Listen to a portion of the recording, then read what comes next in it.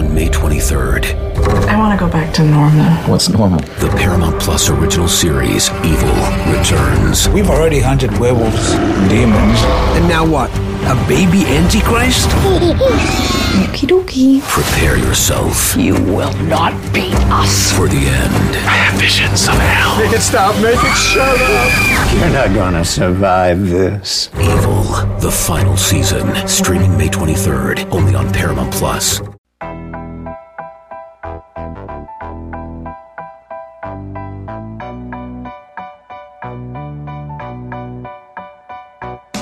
Yo, welcome to All Things Covered with Patrick Peterson and Bryant McFadden, part of the CBS Sports Podcast Network. The name says it all.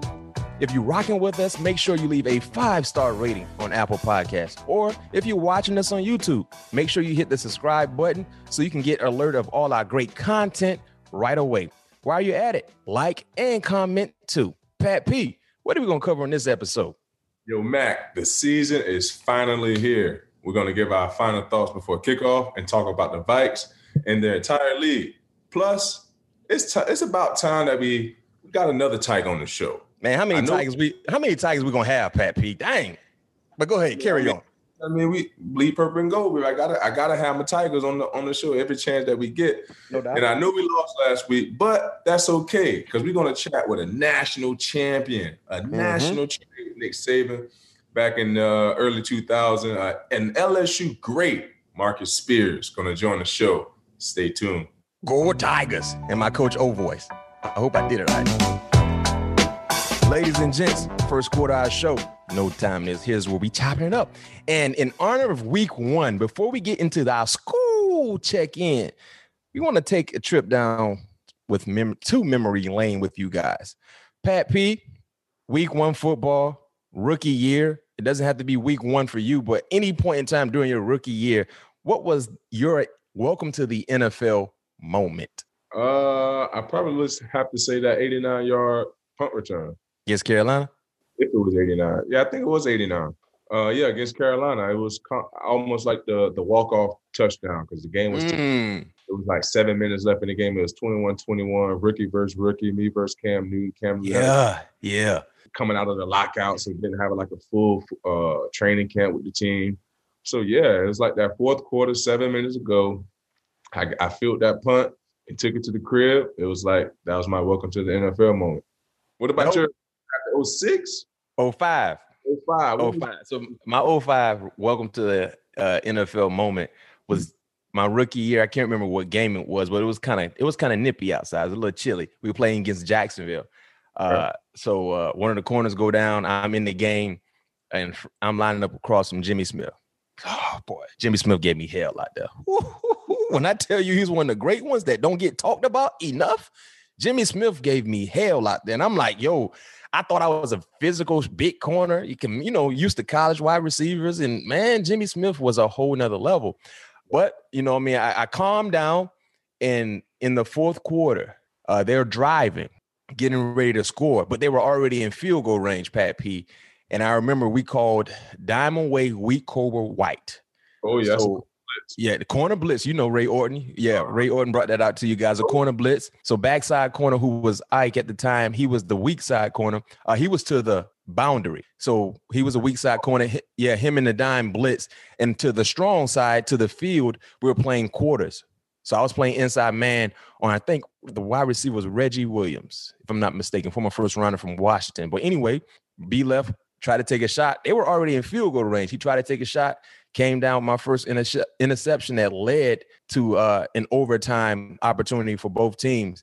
So that was my welcome to the NFL moment, to say at least, in two different situations in the ball game. Lined up on Jimmy Smith, who gave me nothing but work.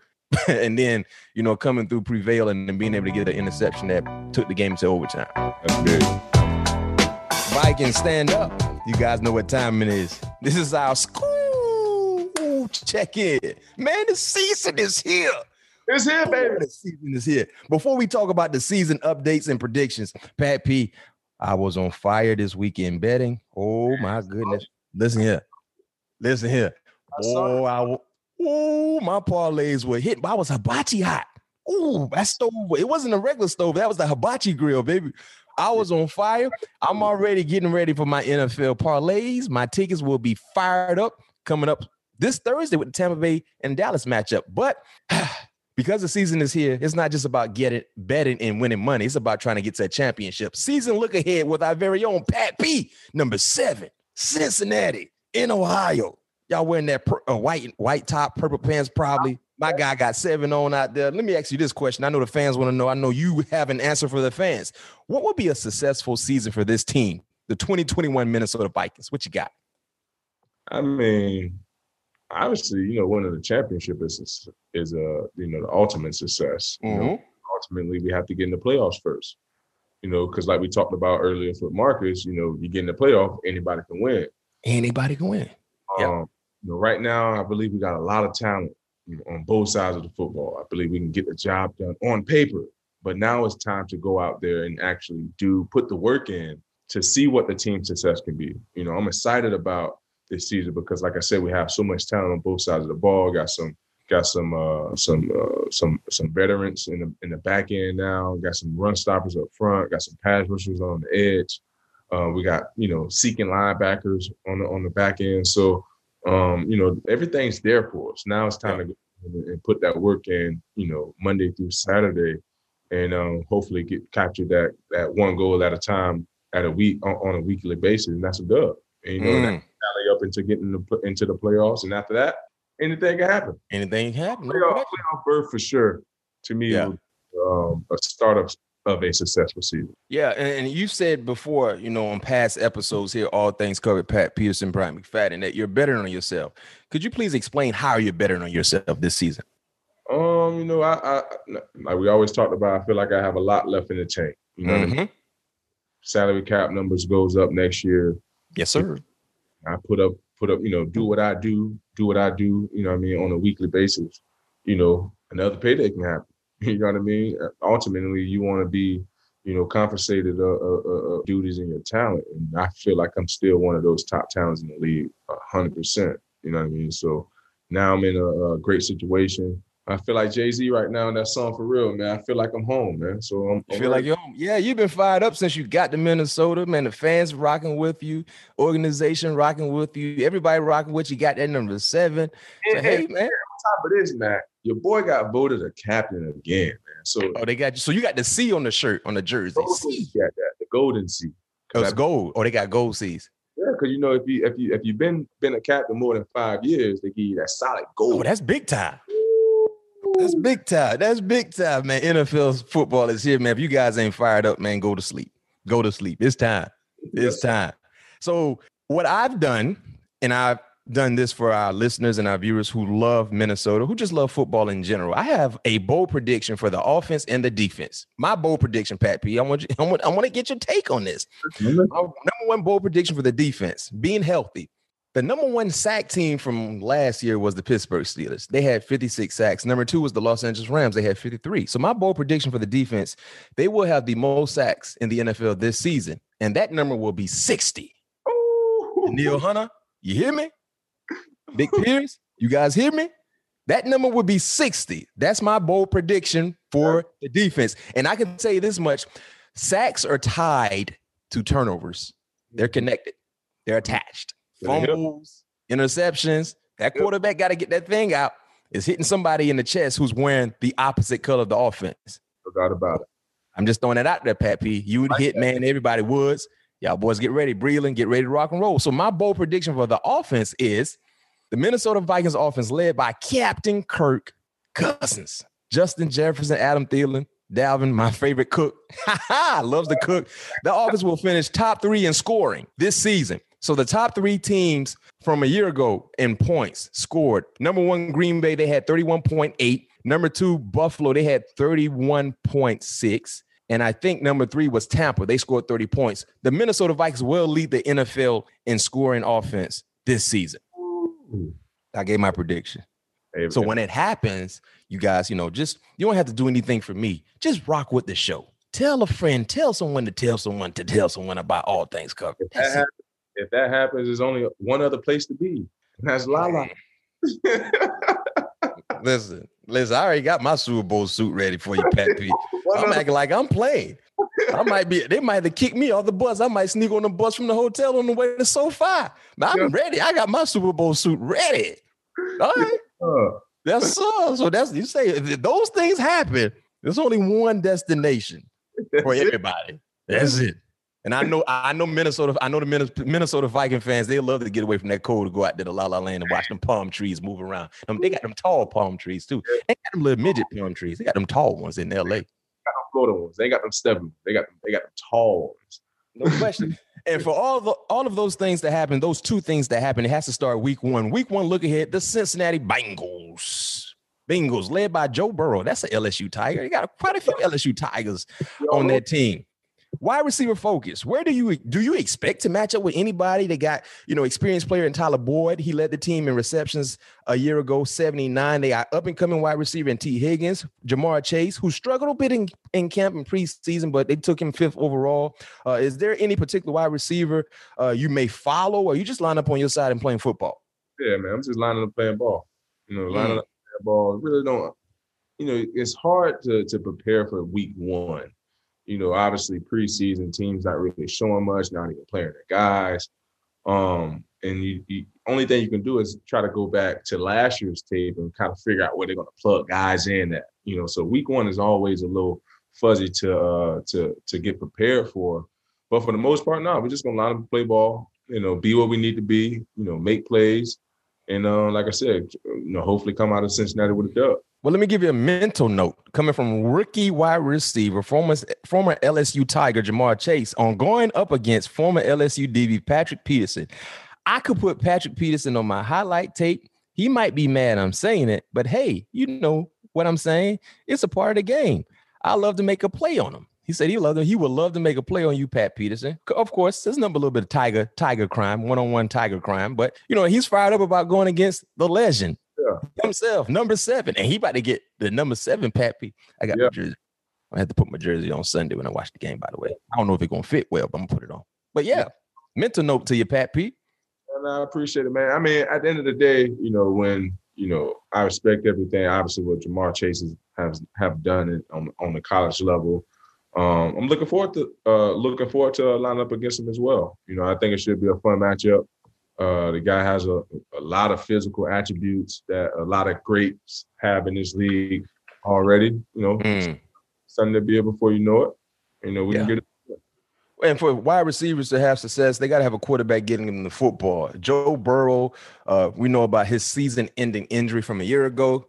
All things point in the direction for him to be out with the guys on Sunday. Expectations for him coming off his season-ending injury. He started 10 games in 2020 before tearing his ACL, MCL. Their record was 2-7-1. Rookie season completed 65% of his passes, 13 touchdowns, 5 interceptions. He averaged roughly over 260 per ball game. I know you've watched tape on him, and that's the guy you expect to see in the lineup. How talented is he? And for you guys to have success, granted, you got to put pressure on him. Do you believe you have the guys that can put pressure on him? But number one, how talented is Joe Cool Burrow? Joe is definitely, he has a lot of talent. Now that Cincinnati's putting some talent around him, now he has an opportunity to really flourish. But for us, we definitely have the guys to get to him.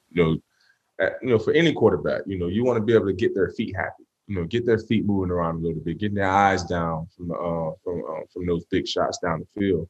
And that just makes our day a lot easier on the defensive end. So we know we got our work cut out for us, heading into the Sunday game. Obviously, Joe is, fresh as he can be, coming off a season-ending knee injury last year.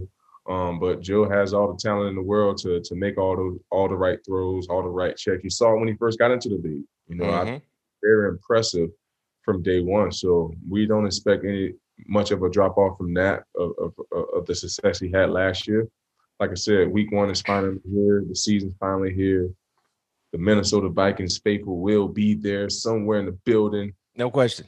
It's going to be a great game. So I'm excited about week one and also excited about the season and see how it's going to unfold. Last question before we get to halftime. And remember, on the opposite side of half, listeners and viewers, you don't want to miss this outstanding conversation with Big Swagoo, Marcus Spears, who's also a former LSU Tiger, will be joining us on the opposite side of the half. Vikings offensive focus, man, you've been seeing these guys, put in work for quite some time. You had an extra week to prepare last week. Just watching Kirk Cousins and the guys go, man. And you told me from day one, Dalvin Cook is an amazing talent. You know what I mean? What are your expectations from Kirk Cousins in the offensive game this Sunday against Cincinnati, who finished the season a year ago ranked 26th in the National Football League in total defense last year? They had, and oh, by the way, they had the worst rush defense over the last 2 years. I think we have an opportunity to be a very balanced offense. Dalvin, like you said, my favorite Cook, is a special talent, and once we get him going, that just opened the doors for everything else. And we all know what Kirk does best, play action. What I mean? So once all those doors open, I feel like we can be a well-balanced offense. So I'm excited to see how it's going to unfold Sunday. Had an opportunity to obviously go through our real first day of preparation Monday. And it was exciting to see what those guys got called up. I'm excited to see what I'm excited for the game plan that we have partially put in right now. So, it should be all missiles flying, baby. And, hey, Pat P, we've been saying it all off season. Ass cutting time, Jack. That's the only time it is. Yes, it's time. What time is it? You know what time it is. You know what time it is, man. I'm gonna give a prediction since I love giving predictions, and I've been hot. Everything I've said this past weekend in college football freaking happened. Like, they might Nostradamus of betting. They should call me the Nostradamus of parlays. I'm the parlay king, the parlay prince. Hey, let me give you my prediction for Sunday. Y'all 1 o'clock. That's a 1 o'clock kickoff, Pat P. 85. I think they said 10 to 12 miles per hour wind. Windy? Oh, shoot. No, 10 to 12 miles per hour wind. Gotcha. So my prediction for this upcoming ball game this weekend: Vikings win. Final score 26-13 in favor of the Minnesota Vikings. Hey, Eric, make sure you jot this down, because when I start hitting these close scores, people gonna really want to know what I'm going and like who I'm talking to. They're gonna kick me off the blackjack table because they don't think I'm cheating. But I ain't cheating. I just know what I'm talking about, and they think I'm counting cards. I ain't counting cards or scores. I just know what I'm talking about. 26-13. 26-13. And I'm going to say this much, too. Joe Burrow, who, man, one of my favorite college quarterbacks, he won't be my favorite this Sunday, is throwing 2 interceptions. I don't know who those 2 interceptions are going to go to, but I'm giving 2 interceptions, 3 sacks for the defense, 2 interceptions. I don't know who they're going to go to, Pat. So I'm just letting you know I'm throwing out in the universe so it manifests. And then Dalvin Cook will rush for 2 touchdowns, 98 yards. 98 yards, Dalvin Cook. Justin Jefferson will have a touchdown. He will finish around 84 yards. All the boys eat. Yeah, that's a great way to start. So 26-13. Eric, make sure you jot this stuff down. Now, when this thing happened, I want to be able to have facts to back that I actually said this. So it's my spirit, coach. Hey, that's what you get here on School Check-In. It's time to get fired up. If you ain't fired up, man, go someplace else, man. It's football time. That's what we do. It's parlay time. It's football time. And what other time is it, Pat P? Ass cutting time, coach. No question. Hey, it's halftime for us. You guys make sure you stay tuned, because on the opposite side of the half, you don't want to miss this conversation with Big Swagoo, Marcus Spears, former first rounder from the Dallas Cowboys, Pat P alum, Tiger alum, will be joining us here. All things covered. Pat Peterson, Brian McFadden. Stay tuned. Stay tuned. Did you know that while over 60% of Americans dream of starting their own business, less than 20% of them take the first step? The reason? Building a business is tough. Taylor Brands is simplifying the business journey. From launching and managing to growing your business, Taylor Brands isn't just another tool. It's your online business partner from launch to success. With Taylor Brands, building your dream business becomes an effortless experience. Their comprehensive platform guides you through every step, ensuring you have everything you need in one place. From LLC formation to bookkeeping, invoicing to acquiring licenses and permits, and even setting up your bank account, Taylor Brands handles it all seamlessly. And our listeners will receive 35% off Taylor Brands LLC formation plans using our link, taylorbrands.com/CBS Sports. That's TAILORBRANDS.com/CBS Sports. So start your business journey today with Taylor Brands. The baseball season is in full swing, which means you need to listen to Fantasy Baseball Today, part of the CBS Sports Podcast Network. Join Scott White, Chris Towers, and me, Frank Stamfel, every weekday as we recap every player from every game. We'll talk waiver wire ads, drops, players to trade for, prospects who could make an impact, and everything in between. Make sure to download and follow on Apple Podcasts, Spotify, the Odyssey app, and everywhere else podcasts are found. Ladies and gents, you guys know what time it is. First half is over.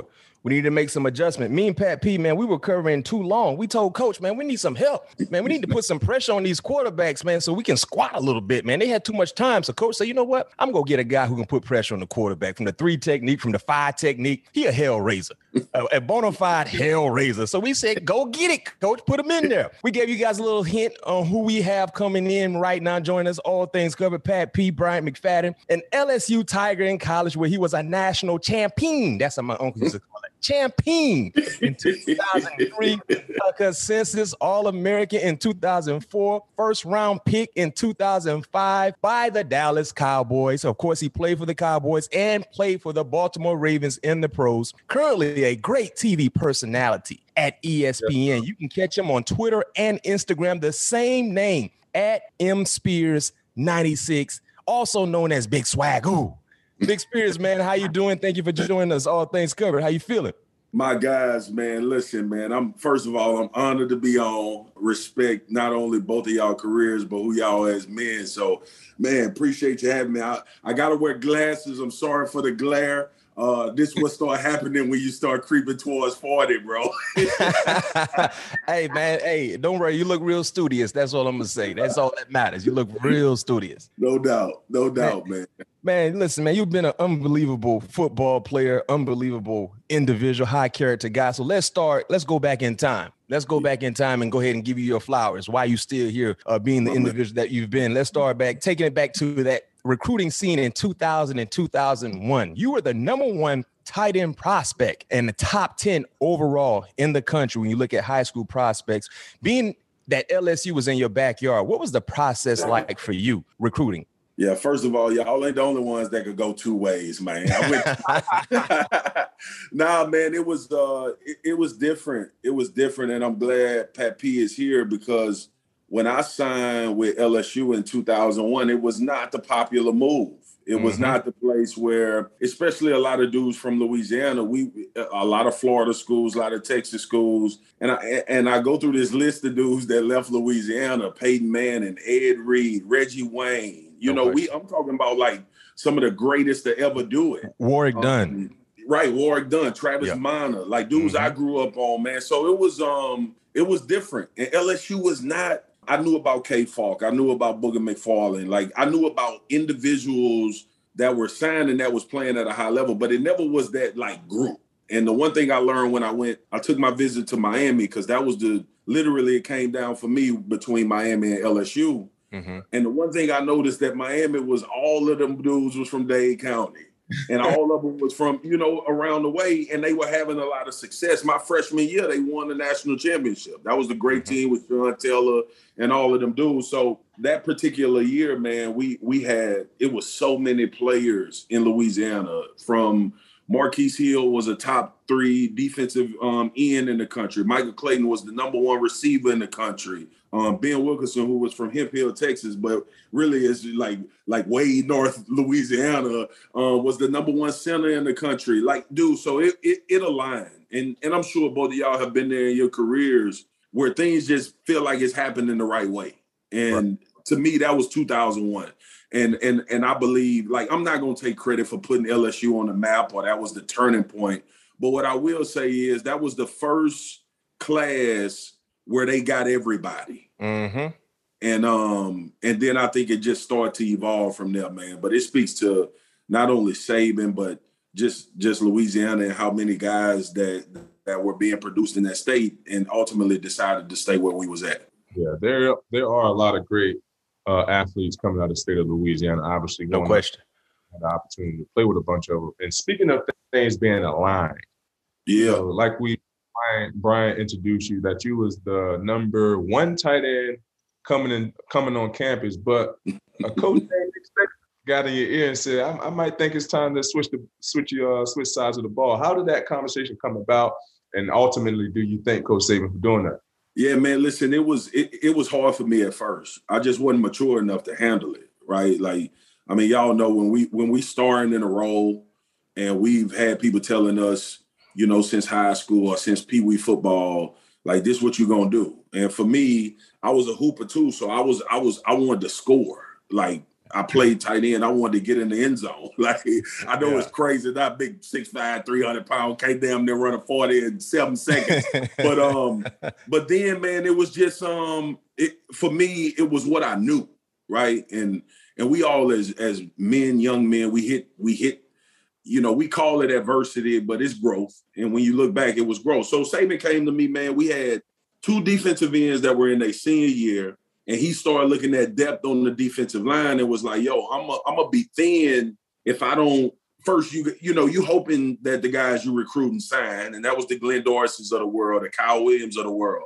So we had great dudes. Tyson Jackson was in the near future. So it was great players coming. But at that time, Saban was trying to get ahead of the curve. He was trying to evolve early. And he was like, look, you athletic. And then I did play defense in high school. You athletic. We're going to teach you. We're going to teach you how to play this position. But right now, just, you know, learn. Use time to learn athleticism. We're not counting on you to be in a major role. So next year, when you starting, you know what the hell you're doing. And dude, it was so hard though, bro, because y'all know how it is, man. You get recruited, you got this whole idea. I made all freshman SEC as a tight end. So I'm like, yeah, this is the trajectory. Like, I'm gonna get paid, I'm gonna go to the league, I'm gonna be a tight end. And just when he told me that they were switching me, dude, I was transferring. Like, I was out. Wow. You was ready to leave. You were going to Miami? I was going to go to Miami. And during that time, you know, that was when they had just sent Bubba Frank's first round. Yeah, had Jeremy Shockey. Just sent Jeremy Shockey. So the offense was there. Chazinski was the offensive coordinator. Like, it was all set up. And, man, I called my mom, bro, and I was like, they trying to move me to defense. I'm transferring. Dude, my mom told me, bring me all my stuff. She was like, I was like, what? You thought you were going to get some support. Yeah, I was like, I need support. Like, I need you to be on board with going to the U. And she was like, nope. You made a commitment, but also, like, the change, the one best piece of advice, you know, I'm fortunate enough that I got it from my mom, and she said, change is inevitable, bro. Like, you got to be able to just, like, being a man, but more importantly, being a black man trying to accomplish things, you're going to have to be flexible. You're going to have to adjust. So it was a life lesson, bro, and rest is history. Saban knew more than I did. But honestly, y'all know me on TV, bro. I don't sugarcoat. That check swayed me, bro. Them numbers swayed me. Like, them DN numbers was way more impressive. Way different than tight end. It still is, and it will forever be that way. Hell yeah, bro. Hell yeah. The fruits of your labor. 9 years of DN checks was damn good, homie. No question. I already know. No question. You know, like you said, Saban knew something before. His hindsight was better than yours, and clearly that's why he's considered one of the greatest. And speaking of Nick Saban, Big Spears, what did he do back then that could have given you the sense that he was on the cusp of being great and eventually the greatest to ever do it in coaching college football? Yeah, man. Both of y'all have had phenomenal careers. And y'all have done it at the highest level. Nick was consistent, bro. Mm-hmm. Like, you know, we've heard this about the Black Mamba. We've heard this about MJ and LeBron, just that insatiable appetite to be the best. Right. And he was instilling that culture. And, you know, when we 16, 17 years old, man, we impressionable. Yep. And we more impressionable about what we see than what we hearing.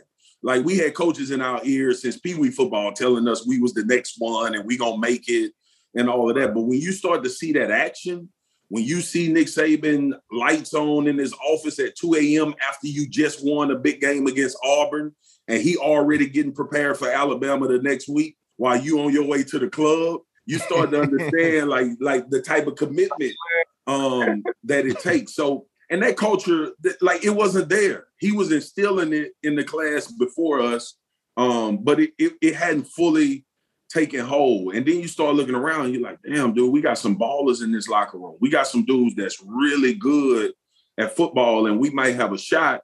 And then philosophically, man, like just and Pat P relates to this, you relate to this, B-Mac, based on where y'all played for so long. We was always so prepared, bro. Yeah. Like we were so overly prepared that when the game started, it was no thinking. Mm-hmm. Like none. You know, you see the formation, you see the motion, you know the plays. And a lot of people give us a lot of credit for being big, athletic, you know, a national championship team or whatever. Dude, we were more prepared than every team in the country. And coincidentally, you need players to win, obviously. But ultimately, the reason why he's been so successful, bro, is what he lives by. And that is success is not a continuum. Like it's an everyday grind. And most people, you know, and like even myself, in other aspects of life, bro, we don't have that energy to expend that every day. And for this dude to be doing it, for this dude to still be doing it, dude, it's a habit, man. No question.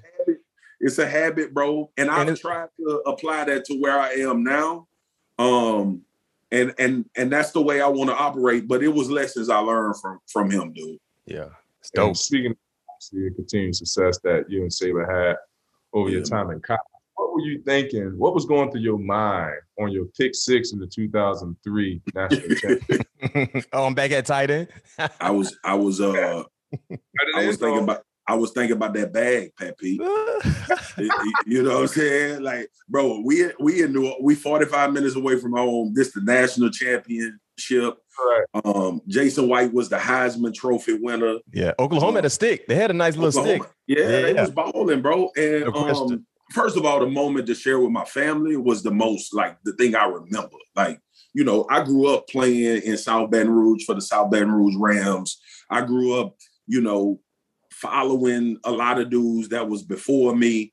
But that was the biggest thing that had ever happened in Louisiana football, bro, in a long time. So it was, you know, we don't understand the magnitude of that. But what we did understand was like, dude, we get to do this in front of our people. Like this was almost like my first game ever playing Pee Wee football, and my whole family showed up, and I was like, what the hell y'all doing here? This is about to look bad. You know what I'm saying?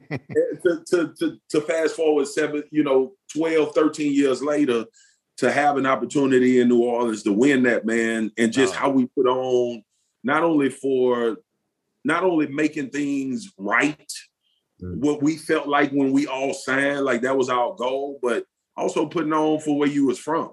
You know what I'm saying? And I take pride in that, because I know a lot of dudes that I played with were responsible for a lot of my success, and a lot of how they did their job at a high level helped me get to where I was. But I also understood their hardships, bro. I knew my teammates, and we talked to each other, and we had a great rapport. And I knew that moment was going to change a lot of their lives. So it meant way more than just hoisting the crystal ball at the time.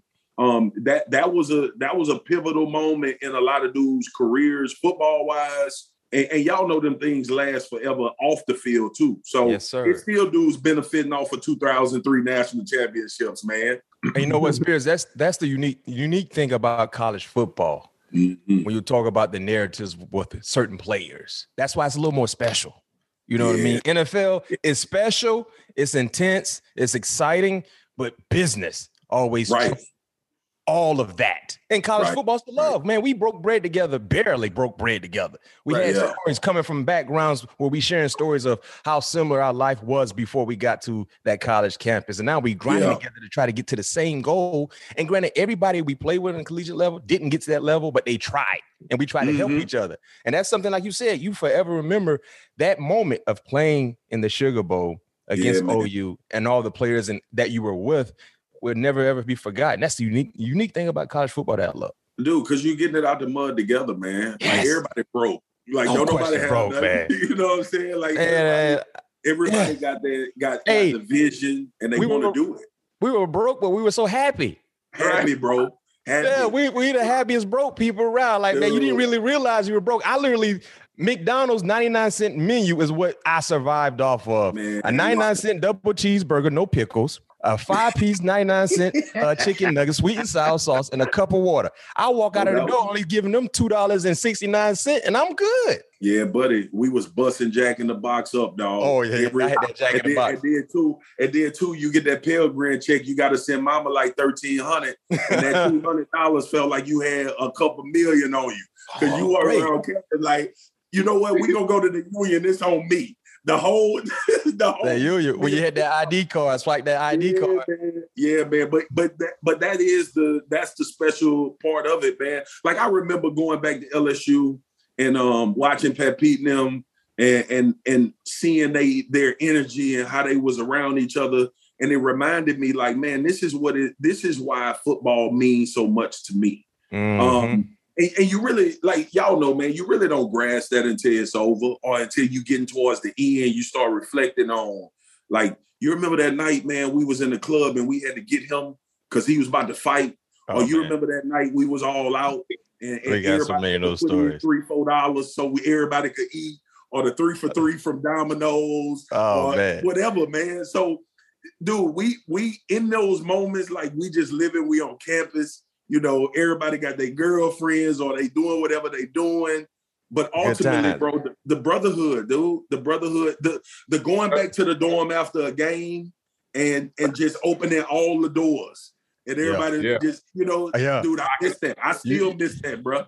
Hey, we didn't have any doors locked in Tallahassee and Burt Reynolds. You couldn't lock your door. Everybody, you can just be chilling. Somebody walk up in your house.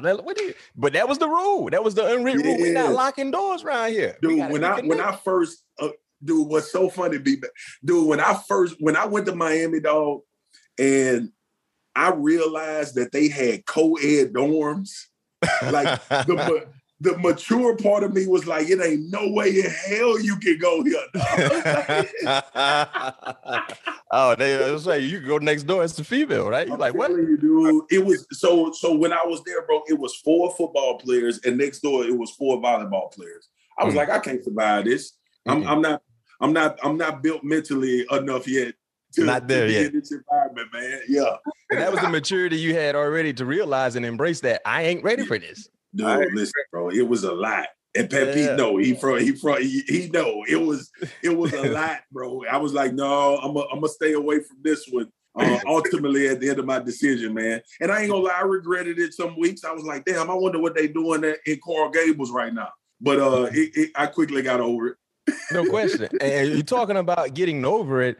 I mean, all the success you had there in Baton Rouge led to you being a first rounder to the Dallas Cowboys. Tell us about draft day. Did the Cowboys make any promises to you? They had 2 first round selections. The first pick, DeMarcus Ware, I think he was number 11. Yeah, he was 11. And you were 20th in the first round. You know, tell us about your draft day. Did you know you were going to the Cowboys at that time? Yeah, man, I didn't know I was going to the Cowboys, but I knew I was slotted somewhere in that area, man. And a lot of people don't know I tore my meniscus 2 weeks before the combine. Oh. So I had prepared, man. I was ready to run. I was running like mid 4.7s. Mm-hmm. I was 300 going into the combine, in shape and looking forward to it. And it was my first major injury. Like it was the first injury I had that I was gonna have to take time off and not be able to go at it. And dude, I was so, you know, I went through that phase for me was like the unsurety was the problem.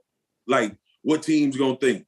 You know, is it degenerative? Do you have long-lasting, lingering? Am I gonna be the same athlete I was when I was at LSU? All of those things went through my head, man. But ultimately, I knew the work had to, like, all the work that I had put in had to amount to something. Like in the back of my mind, I was like, you know, I know injuries have happened before and dudes have thrived and played well, but draft day for me was about my family, homie. It was my first thought was my mom ain't got to work no more. Literally when my name came across the scroll, 20th, and after I got off the phone with Jerry and Bill, I looked at my mom and was like, that's a wrap. You good. Yeah. And ultimately, like, that was it for me. You know, my sister kind of raised me while my mama was working. My dad was in my life.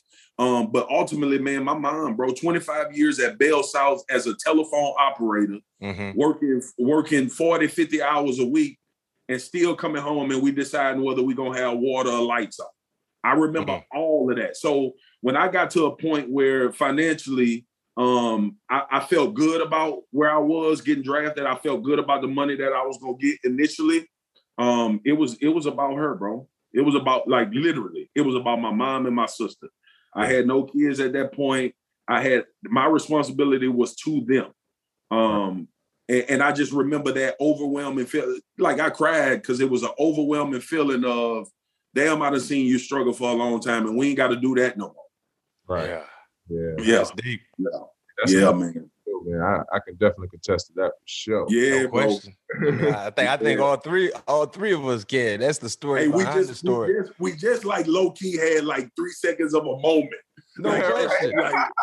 No question, brother. People don't realize, man, like, you know, most of us have similar stories when we get to that level and wanting to show gratitude and appreciation for those that work extremely hard and doing what they were supposed to do as a parent or a loved one, but seeing them grind, like the consistent grind. Like you say, your mom worked all them hours at Bell South and you still had to be concerned if you can have water and food and stuff like that. And she never complained. Never complained, dude. My mom drove the funny story, bro. That's so, you know, when we started growing, dude, I was like 6'3". I probably was 6'3" in 10th grade. Hit a big growth spurt. My mama had a green Toyota Corolla, bro. And I hooped during the summers. Man, my big long ass was in that car from Louisiana to Florida. We'll go play a tournament in Florida. She'll get it. We'll hop in the whip. We stayed at all of the hotels that was connected to Waffle House. And that's when we ate for breakfast. It was me, my mom, and my cousin, man, on them road trips. She was solo dolo. I couldn't drive. And she pushing it. 15 hours to Florida. Then the next stop is Peach Jam in Atlanta. Then we go into a tournament we go into a football camp at Texas A&M. And not one time, like, I knew she ain't have it. I knew she was tired. And not one time was she like, listen, I just need a break. And listen, I don't know how she did it. But you know, hopefully she saw something in me and was trying to promote them dreams that kept her going. But y'all know, man, when you get to that point where you can retire your parents, that's bigger than getting drafted. Mm-hmm. Like, that's huge to me. So I always took pride in that, bro. To me, that's the biggest accomplishment in football, in my football career as a whole, was to tell my mom, like we ain't got to do this no more. And that's big. So now you get drafted 20th overall. What was the transition like going from Nick as a college head coach to Bill Parcells as your first pro coach? Dude, it was. I finally had got to the point where me and Nick was cool, and then I entered in with Bill and wanted to punch him in the face every day, bro. And because, dude, we couldn't understand where he was going with a lot of stuff. He was an old school coach, and y'all know what it is. Y'all know what it is, man. Y'all was a part of the league when we had 15 straight tour-a-days. And it was, man. You know what I'm saying? It was like, you know, live goal line, the first damn period of the first practice in camp. And like, and dude, I'm lining up against Larry Allen and Flozell Adams. And I'm thinking to myself, there's no way in hell I can play in this league if I got to go up against that every week. And Bill would just grind us, man. Like, that 2005 draft class was a big defensive overhaul. We were switching to the 3-4, so they drafted a lot of defensive linemen. D-Ware was the star outside linebacker. Chris Canty was drafted in that draft. Mm-hmm. We got Jay Ratliff, who eventually turned into a Pro Bowler, All-Pro. He played nose guard for us. We had a good about Ratliff from Auburn. Yeah, from Auburn. Mm-hmm. Yeah, man. So it was a lot of dudes that had a lot of success in long careers. But and Bill is responsible for that. But initially, bro, we hated the dude. Like, we used to have these conversations. Like, he don't want to see us have success, bro. Like, it's no way that he gonna kill us like this and expect us to play a season. And y'all know we all go through that at some point. But then we got to the point where we started going on the field and it was easy. It was light work. It was like, oh yeah, we know what we're doing. We maturing at a faster rate than the other guys that we talking to with other teams. So eventually it became a professional relationship. And we understood where he was trying to go. And then ultimately it turned into a relationship beyond football because he was responsible for y'all know this, how you start and that foundation that's set really set the foundation of how you gonna how your energy gonna be for the rest of your career, right? So when we made the transition from Bill Parcells to Wade Phillips, Wade was way more laid back, way more or less demanding. It was about, you guys are pros, y'all responsible for how you prepare, but we already had that Parcells mentality.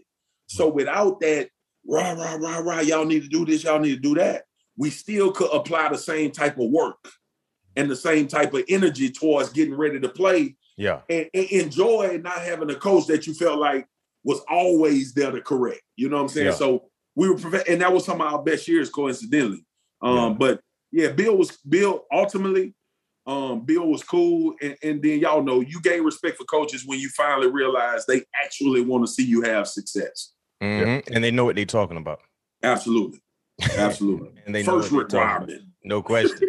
You got to know what you're talking about for us to follow you. Man. You got to know exactly where you're going. Let's fast forward to 2006, the wild card game versus the Seahawks. It's one of the more infamous plays in NFL history, playoff history, to say the least. What was your vantage point and thought process during Tony Romo's fumble and the run towards the goal line?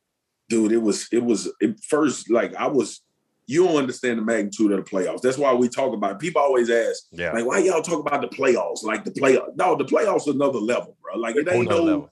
Yeah, it's a whole, I see all of us like, man, that's different, man. Like, everybody moving faster.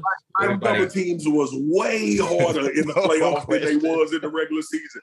But man, and for us, man, like when we saw Romo fumble it still wasn't like this panic. We was like, all right, and you see the edge, and you like, he gonna get there. Like, he gonna get there. And then when he got tackled, bro, and you realize, like, and y'all know your season over so abruptly. Yep, quick. It's like, it's just over. It like, bro, like we don't have another series or another possession. No, it's over. It's a wrap. So, man, it made me realize immediately, like, do it. We played 21 growing up. Do or die got a different meaning when you play pro football. And when it happened, dude, we was like, dude, we Marshawn didn't go off. We D'd him up. Like he had that was a good game. Runs, but he finished with like 70 yards. Like that's a good day based on what he was doing. Yeah. And as we looked at it in totality, we like, damn, we supposed to win this game. And mistake, but y'all know, bro, like the self-inflicted wounds cost you championships. They cost you playoff wins more than a team just lining straight up and beating you. We get back to the film room and we like, man, look how bad I was on that technique. And I gave up a 20-yard run, or I gave up a pass, or I gave but what made y'all good? Bouncing back. Problem with the playoffs, dog, your ass might not have a chance to bounce back until next year. It's one and done. So, yeah, man. So it was when I started to understand like the gravity of it and why people kept bringing it up. I was like, okay. Yeah, the playoffs. Like, because see, the thing about the playoffs, when plays like that happen, you don't know exactly what could have been if you guys took care of your business. Because all you got to do is just get to the next round. And that's the most important thing about the playoffs. You get into the tournament, anybody can win. Yes.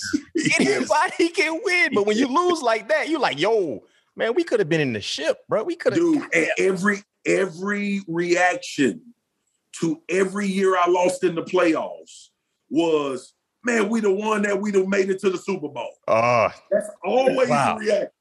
But you always go back to 2006. Always. Always, bro. And I remember the one year I actually felt like that for real when Chicago went to the playoffs. And we had beat them in the regular season. And we beat the Giants twice. I believe it was 07. That's 017. 07. We beat them twice in the regular season. But lost to them in the playoffs, right? Oh, man. And Chicago went to the championship, bro. And we blasted the Bears earlier in that season. Now, obviously, we all know we've been professionals long enough to know that all of that don't have carryover. But that was the first time I felt like, we know who they are at least. And we know we can beat them. You're not afraid of them. You actually want that matchup because you had success. It was a mess, bro. And then Eli and them went and won the damn Super Bowl. And it just hurt all over the place, man. Was that? Hey, Spears, was that 017 the best team you were a part of? That Cowboys 017? I think I think that was you got the 13-3 that year. That 13-3, yeah, that was T.O. That was Pat Creighton. That was Marion Barber. You know what though? Roy, wasn't Roy on that team too, right? Roy Jason was Whitney. there. But I tell you, man, like, yeah, that was the best team because we was built so well in the trenches, bro. We had big Leonard Davis. Yeah. We had big Flozell Adams. Man, Flozell might have been the biggest human I ever seen because when he came to Pittsburgh, man. Flozell the hotel, bro. Like, yeah. So you had to look up to him like this. What the freak is going on up there? Yeah. I got baptized many days by that big fella when I was a rookie, bro. Hey, Pat P, you talk about big human? Man, Flo had to be about 6'8". Bro, strong and mean, too. Didn't want to joke. He was always serious. He was like he was on a typewriter, bro. Always move. You look at him and you like, dude, it's no way you can move. And then he get out there, cat quick reflexes. Yeah, like, crazy. Talking about that best team you've been a part of, you mentioned T.O. was on that team. Yeah, I like him as a player. I like him as a human being. As we cross paths every now and then. Describe T.O. as a teammate because a lot of people give him a bit of a rap. Yeah, one of the best teammates I ever played with. You know, and I've talked about this before on ESPN. And y'all know, man, like, that's why I love, like, when B-Mac hit me, that's why I love chopping with y'all, man, because y'all understand the dynamic of what's real in the locker room as opposed to what's sensationalized in the media. Yeah. Right. And we all, we all have these mediums and y'all doing podcasts. But the thing that I respect is that y'all know what it is like. Pappy, you still in the locker room. Like, you still in there. Right. So it's a whole different energy. So when I was with T.O., bro, and the one thing that stood out was work ethic. He was from that Jerry Rice tree, bro. He catch a 5-yard slant, he running all the way to the end zone, all the way, like full speed. And he's practicing, and it looks exactly like he plays. So along the way, he teaching us how to practice and how to prepare. T.O. always had the business issues in the league. Like, we all have them, but his thing was he expressed them. He was openly public about the disagreements with management and front offices, and we all been there. We all been in second deal contracts. We all didn't, we all didn't had an owner tell us our value when we know our value more because we got another team telling us our value more and all of that type of stuff. But T.O. in the locker room was never, from what I know, and what I saw in the 2 years I was with him, one of the best teammates I ever played with. And look, bro, y'all know me. I don't care about dudes liking me. Like, I've never had that issue. But I will not stand by silently and let people just lie. Yeah. Like, I don't know what his experience and his teammates' experience was like in Philly with McNabb and all of those guys. I don't know what it was like in San Francisco. But when I played in Dallas with him, he was one of the best teammates I ever played with. And that ain't because it's T.O. and that ain't because he a Hall of Famer. We all got dudes on rosters that we played with that the world don't know that were great teammates. But he was like, I mean, it ain't really, giving examples. I've given many, but the one example I will give, bro, is I saw this man attach himself to a young Miles Austin when nobody knew who he was as a wide receiver and taught him day in and day out how to play the position.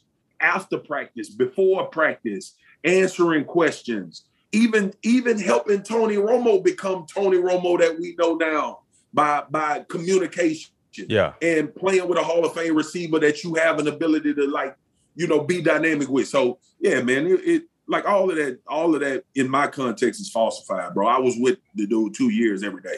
And it was never an issue. Yeah. Well said, man. Appreciate that. And I've heard some similar statements from other players that play with him as well. But some people will have their opinion, other people. Everybody got different. Yeah.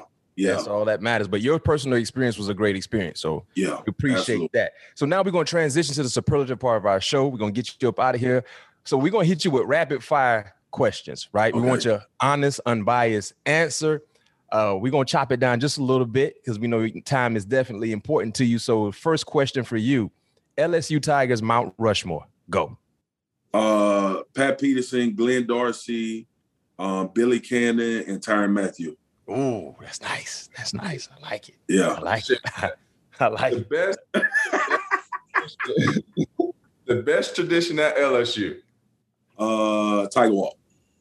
Or that third down band, that damn song, bro. That I don't even know what they call it, but when that bum play. Is that the one like a rap song? Is that the one like a rap song?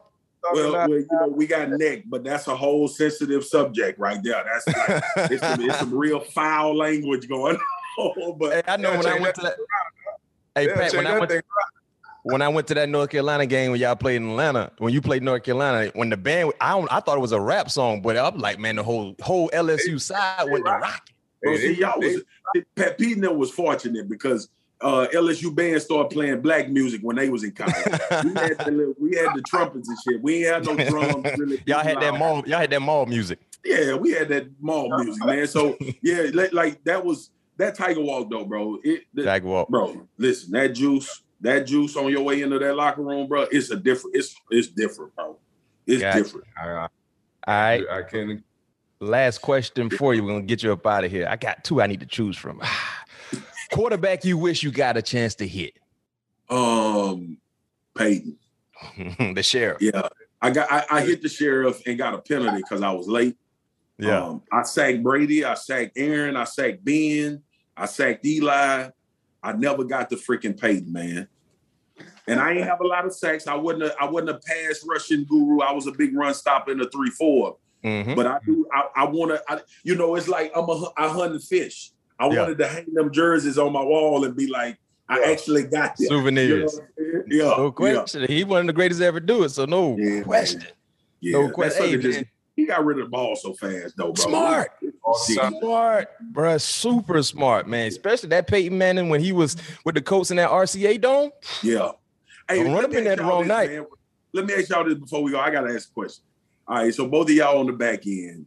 Yep. When Peyton calling out your coverages and you trying to disguise with all your heart, what that feel like? You demoralized. Oh, it's a wrap. Hey, but let me tell you. This, man. But hey, Pat P, Swagoo, let me put you on game real quick. When we played Peyton the first time in 2005, they slaughtered us. I think they beat us like 26-28-7 Monday Night Football. The great Dick LeBeau, when number one Bill Cowher came in the locker room, he said, listen, we're going to be right back in the same locker room in January. Because at that time, they were like the cream of the crop of the ACC. Yeah.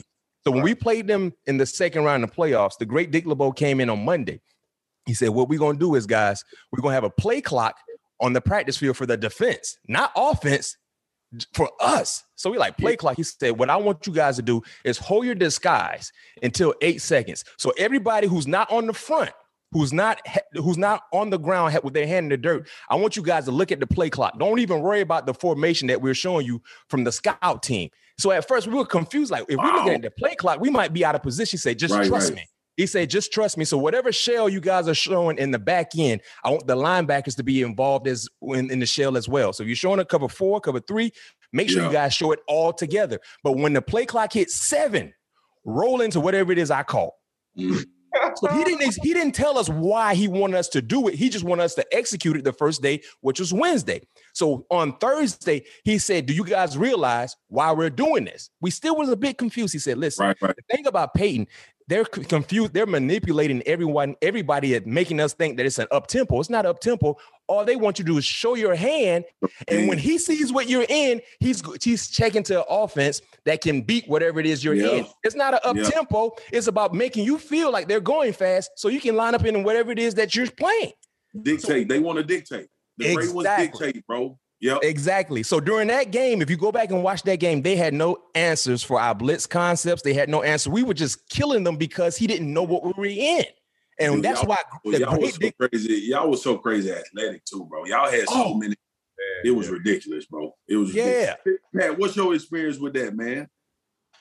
With Peyton, I only had an opportunity to play. No, I'm saying whether it be Aaron, whether it be Tom, like, because they in that same like, we gonna hold it until you show us. Yeah, Aaron's probably the closest one that'll do it. Tom really don't do it as much as Peyton did, obviously, or much as Aaron do it. Yeah. Yeah. Once they call that sucker out and be like, they're such and such. So now they switching to another. Like, God damn, dude. Dude, listen, bro. So eventually, I started paying attention to the back end because y'all know how all that stuff tied together. Figuring out how much time you got to get to a quarterback based on what look we in and all of that type of stuff. So I started studying it, man. Man, I don't know how y'all do that, bro. I swear to God, bro. Like, listen, bro. When if I'm in a game, in one of y'all situation, and damn Larry Fitzgerald climbing on me, and I know he runs routes better than everybody. Man, I'm panicking like hell, bro. I'm grabbing. So I don't know if y'all ever hear, but bro, from a defensive lineman, we got major respect for y'all when y'all back down them islands, man. Yeah, I appreciate it, man. But it's vice versa though, because for us to be good, you guys got to help us out. No doubt, we got to get vice there. versa, no question. And sometimes we might have to go a little longer. Yep. We appreciate it, Marcus, man. Thanks for coming out. Oh, man. Dope. Much love, bro. Much love. Anytime, man. Y'all know I got a lot of respect for both of y'all, bro. Keep doing it. I'm proud of what y'all been doing. Pat, personally, bro, I'm proud of what you've been doing, influencing LSU, taking care of your community. Be the same thing, bro. Y'all keep doing this, man. Like, we got to own some of these spaces, bro. Keep doing it. Question.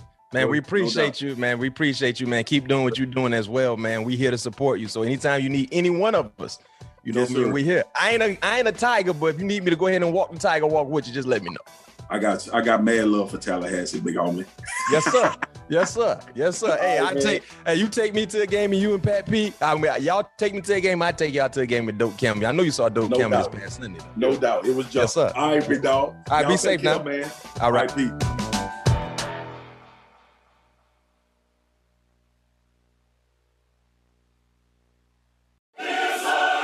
You can now relive the best moments of the UEFA Champions League 24/7. The UEFA Champions League channel is a new 24-hour streaming channel serving non-stop goals, highlights, and full match replays from the world's most prestigious club competition. Reminisce on your favorite moments, legendary players, and brilliant goals with the UEFA Champions League channel streaming around the clock on Pluto TV and the CBS Sports app.